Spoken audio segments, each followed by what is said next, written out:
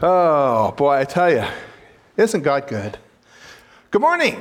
Good morning. All right. You guys are working. Okay, good. All right. Thank you, Jordan, for all the insights. And thank you, Rachel, for getting us excited about twisting and turning. And I'll try to get limbered up here. And all of these things, it shows us that God's at work in our lives, really. He is, isn't he? And I know this is a special day, and we're going to go on, though, with our study in Acts 7. This is a great country we live in, but you know what? We're aliens here. We are members of the kingdom. We're citizens of the kingdom. So, my friends, what is God doing in your life these days? What's he doing, huh?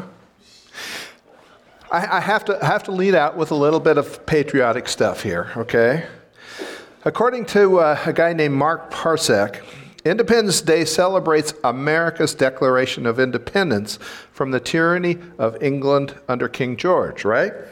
The Declaration of Independence of 1776, he says, however, was not intended to declare war with England, nor did it actually establish our country's independence at that time. The Revolutionary War, which was fought for our country's freedom, did not end until a treaty was signed 7 years later on September 3rd, 1783. Parsec says that the purpose of the Declaration of Independence for the colonists there was to declare to the world on their belief in a personal and infinite God, their creator, who endowed them with certain inalienable or absolute rights. To the men of that time, it was self-evident. It was that if the inalienable rights that they were urging for were not seen in the context of Christianity, then really they were without content. They were illusions and nothing but just dreams. And to have absolute rights that our forefathers, they had to acknowledge the absolute authority of the Almighty God.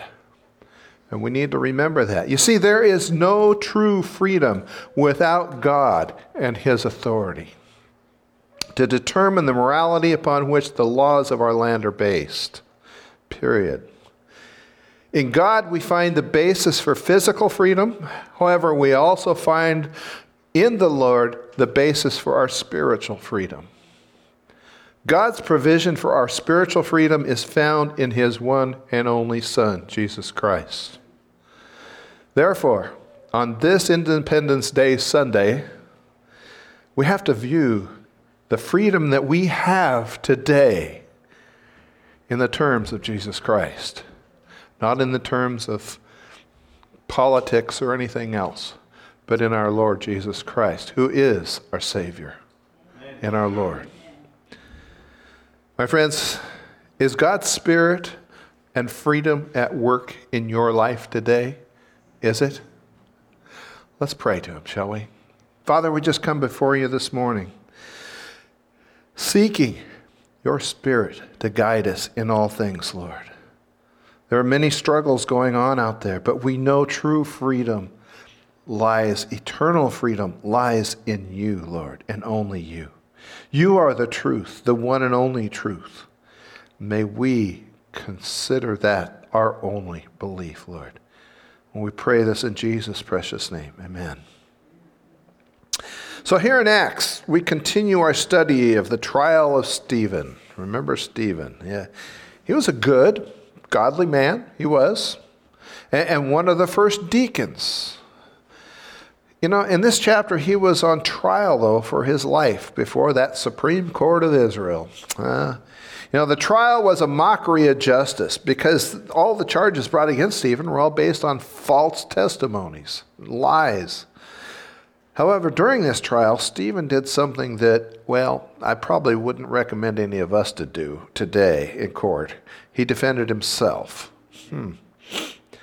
Surely he was under the leadership of the Holy Spirit going through all this. He really was. And by the Holy Spirit, God spoke through Stephen to put that court on trial.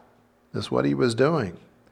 And that stinging indictment from God, well, we're going to hear that later on, near the end of chapter 7.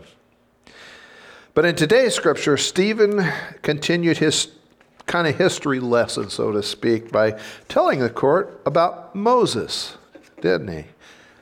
And we're going to start, we're chapter 7. We're going to start with verse 17. And Stephen's talking about Moses' early years here.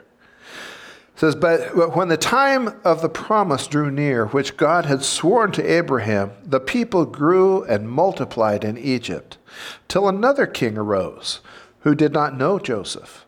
This man dealt treacherously with our people and oppressed our forefathers, making them expose their babies so that they might not live.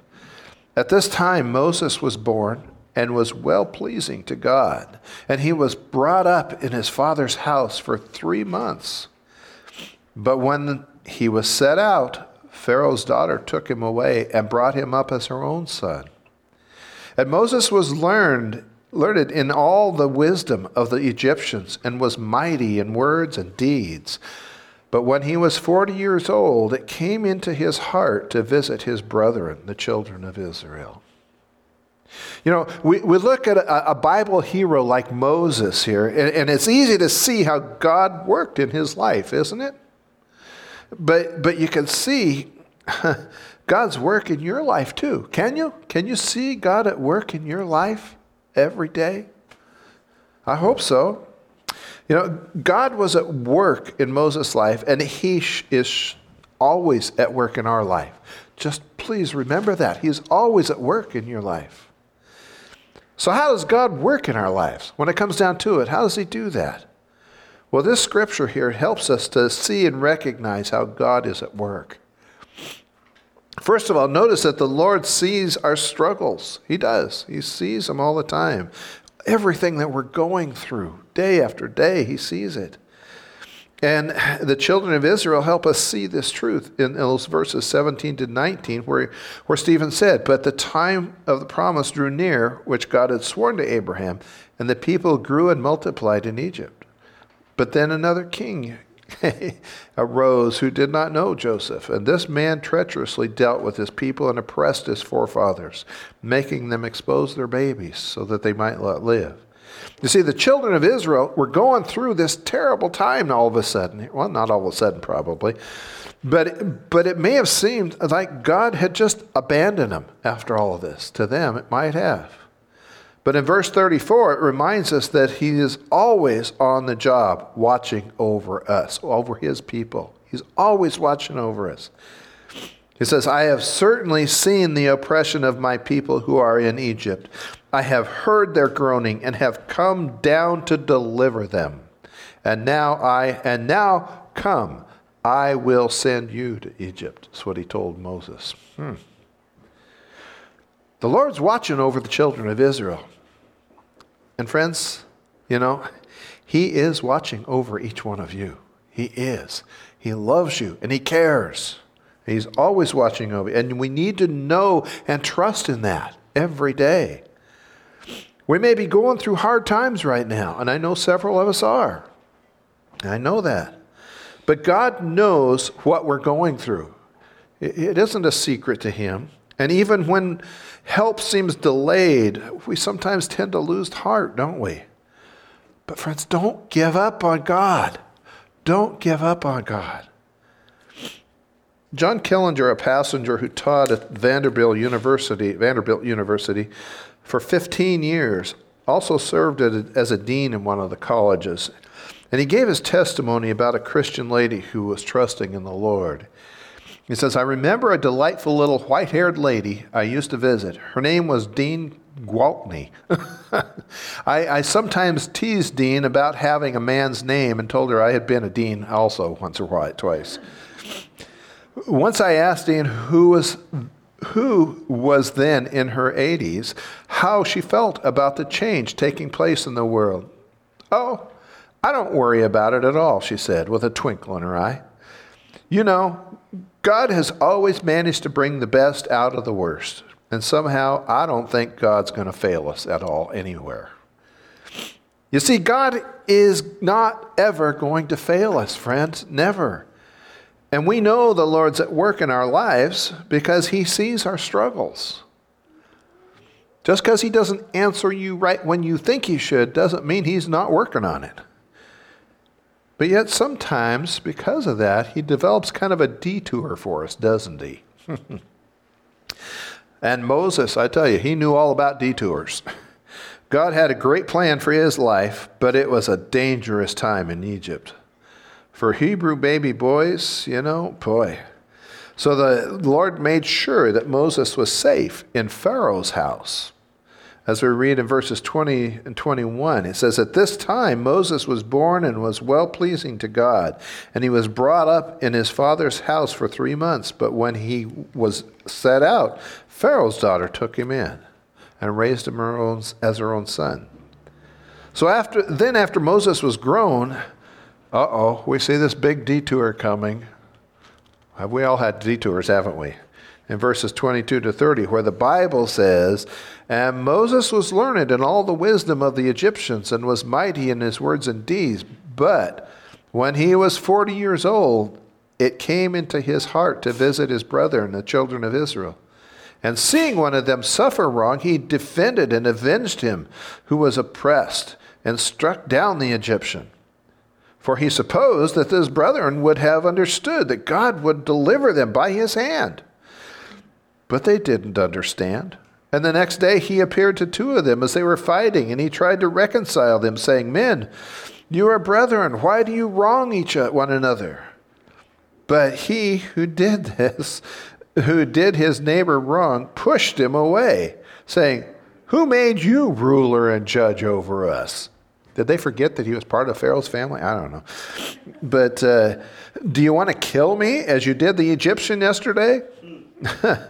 Then at this saying, Moses fled and became a sojourner in the land of Midian, where he had 2 sons. And when 40 years had passed, an angel of the Lord appeared to him in a flame of fire in a bush in the wilderness of Mount Sinai. An angel of the Lord appeared to him. In verse 24, Moses killed that Egyptian, thinking that, if I stick up for them, they're going to follow me. Thinking that he was ready to lead his people. Look at there, he's sticking up for them. And then 40 years later, when God called Moses to lead, he tried to turn down the job because he didn't feel qualified to lead the people. Moses thought he was ready when he wasn't. And then he thought he wasn't ready when he was. So how many of us kind of been in that spot, huh? It reminds us that we always need wisdom and help from God. We always do. And sometimes he develops us with kind of a little detour at times, doesn't he? Moses learned a lot in Egypt. It tells us in verse 22, Moses learned in all the wisdom of the Egyptians and was mighty in words and deeds. But that wasn't enough, was it? So God took Moses out into the wilderness and gave him a job attending sheep. Moses had to learn how to be a shepherd. He did. And why did God want Moses to learn how to be a shepherd? Well, because the Lord's a good shepherd, right? Isn't he? And he wanted Moses to shepherd his people. He did. God also had to teach Moses how to wait 40 years because the Lord knew that the children of Israel would have to wander for 40 years. That was a sad but a necessary detour that he had to take. Because the children of Israel had to learn to trust in the Lord. I hope you guys don't need another 40 years to learn that. I hope not. Nobody likes detours, do they? No. But sometimes they're necessary. One day, Billy and Ruth Graham were driving through a long stretch of road construction, and they had so many shutdowns. But we see a lot of that today too, don't we? Detours and stops along the way, and finally they reached the end of it all, and through all that difficulty, finally some smooth pavement stretched out before them. Oh, that's nice. That's when Ruth saw a road sign that said, "End of construction. Thanks for your patience." And at that point, Ruth turned to Billy and said these words, "That's a great inscription. to be on my tombstone. End of construction, thanks for your patience. And Ruth Graham is buried on the grounds of Billy Graham Library in Charlotte, North Carolina, and her grave is marked with a modest stone. And the inscription on that gravestone says, "End of construction. Thank you for your patience." Ruth understood God's transforming work, didn't she? And it requires a lifetime to really know. And church, God's not through with any of us yet. We're still breathing and walking. He's not finished with us yet. We're not home yet. We're on our way to the everlasting promised land, but we're not home yet. I'm sure that some of us would be willing to go home right now if we had the chance, probably, if the Lord would allow it. But he has some more things to teach each one of us. Some more things to teach us. Well, and his timing is always perfect. I guarantee you, it's always perfect. God is at work in our lives. He develops us with detours, and he meets us in a miraculous way. Moses reminds us of this truth in verse 30 to 33, because it says, when 40 years had passed, an angel of the Lord appeared to him in a flame of fire in a bush in the wilderness of Mount Sinai. And when Moses saw it, he marveled at the sight, and as he drew near to observe, the voice of the Lord came to him, saying, "I am the God of your fathers, the God of Abraham, the God of Isaac, and the God of Jacob." And Moses trembled and dared not look. Then the Lord said to him, "Take your sandals off your feet, for the place where you stand is holy ground." You see, the Lord met with Moses in a dramatic and this miraculous way. This angel was just not any ordinary angel, do you think? Ordinary angels don't say what this angel said in verse 32. "I am the God of your fathers, the God of Abraham, the God of Isaac, the God of Jacob." Through that burning bush, the Lord met with Moses in a dramatic way and miraculous way. But church, as I said earlier, it's good to remember that God is always with us. Always with us. Even when we're not aware of his presence, he's there. Well, God was close to Moses every day of that long 40 years that he spent in the wilderness, tending sheep. God didn't just get back from a long vacation and then set that bush on fire. That wasn't his plan. The Lord was always there with Moses, watching him and helping him. And because of the cross of Jesus Christ, friends, God is closer to us right here today than you ever thought of. He is. Even when we're not aware of it. In those times, God is like a good father following the little toddler around, like Scott's probably doing out there somewhere. You know, and even when we're not aware of it in those times, God's a good father. Following us, you know, and that baby at times doesn't even have a clue that as a dad we're following him around. He's looking ahead, you know, wobbling around and seeing where he can go and what he can do, what he can get into. But there's his father is right behind him with his arms stretched out, ready to catch him. Linda Sledge, a lady, learned this lesson from a day she will never forget. She was a little girl playing on a Hawaiian beach near where she lived. But Linda wandered away from her parents, and suddenly a huge wave knocked her off her feet and into the water. And she managed to get up, but the retreating wave crashed the sand out from under her feet. And then crash of another sand struck her, and she fell again. Linda cried out for her parents. All she could see was the vast ocean right out in front of her. That's all she could see. And she thought she was doomed. But then two strong arms reached out from behind and pulled her to safety. "Don't be afraid," her father said. "Don't be afraid. I've been watching you all the time." You see, friends, that's what God's like.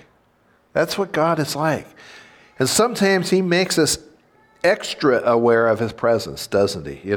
Not with a burning bush necessarily, but with a burning heart to know and hear him. He speaks to us through this miraculous word that he's given us. And we realize it. We know that he's here. We know that he's right next to us. And just like those two disciples on the road to Emmaus in Luke 24:32, we can say, did not our hearts burn within us while he talked with us on the road and while he opened the scripture to us, the word? It's a holy and humbling thing, friends, isn't it? To be aware of the presence of God.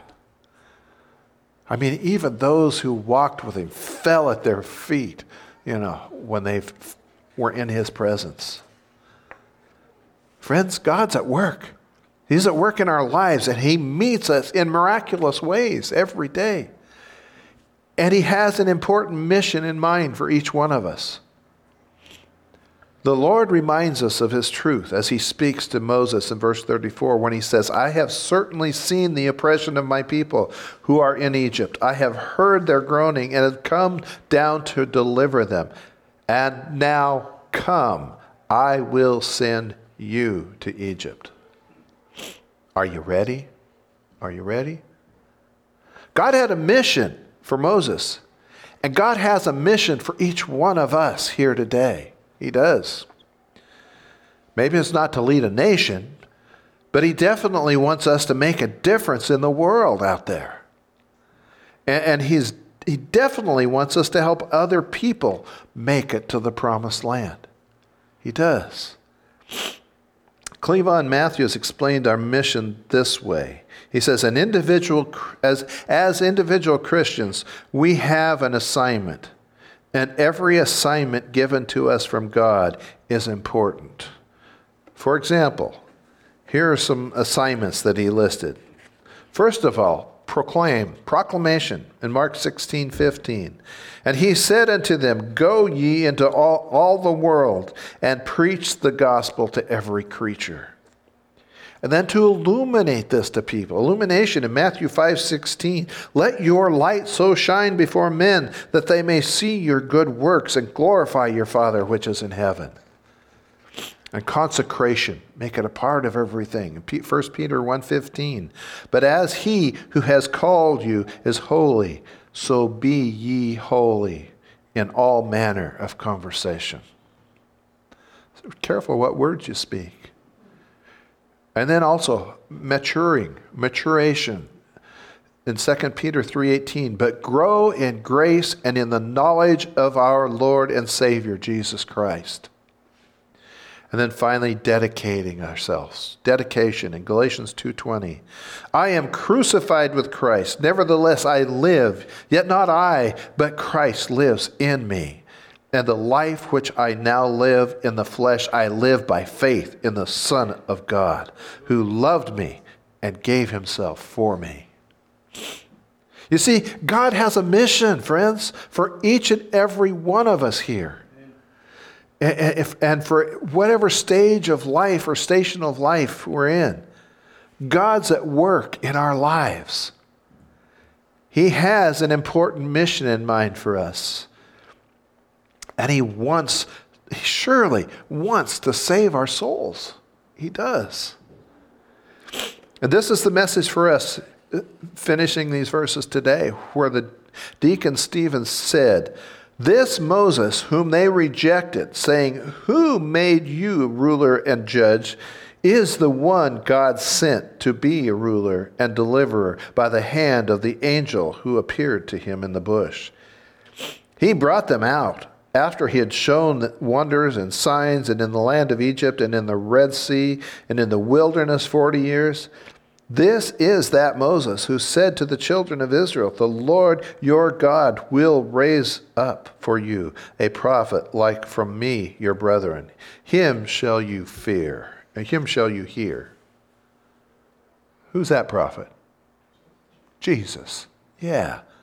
Lord Jesus Christ. God sent Moses to lead the Hebrews to the earthly promised land in Israel, but he sent Jesus to lead us all to the eternal promised land in heaven. Moses was only a picture of what God had in mind. And Moses could never pay the price that Jesus paid to set us free and take us home. He couldn't. Jesus left his home in heaven. He came into this world, into this broken and hurting world, to hurt for us. He hurt for us. He came to suffer and die on a cross for us. And then Jesus rose again to save everyone who will hear him and receive him as Lord. Stephen knew this truth when he was saying these words. He knew it beyond the shadow of a doubt. That's why he was on trial for his life. Friends, God wants to save souls. He does. He loves you. He loves you. And I talked to her about this, and Carly, you may have to help her if she cries here. But I think about my sister coming to know and trust the Lord deeply. I do. She had a hard life. She did. She had a hard life. She went through 2 terrible marriages. It was so bad that she really never talked about it much. However, Jackie's life brightened a lot after the death of her last husband. Several years later now, she sees God's hand at work through many of those tragic circumstances. And she's ready to trust in Jesus. Wow. God gave me the privilege of baptizing her again to the Lord. And she's been through many detours, friends, many detours. The detour of a short, terrible marriage, a detour of not being able to attend church when she wanted to, detour of a rebellious daughter who broke her heart, detour of false friends, and a detour of a terrible illness. She's been through a lot of detours, but she still puts her trust in Jesus Christ. And God has been at work in my sister's life. When she went through terrible heartaches, and mostly when she couldn't see it, God's hand was at work in her, just as it is in each one of us today. Each one of us.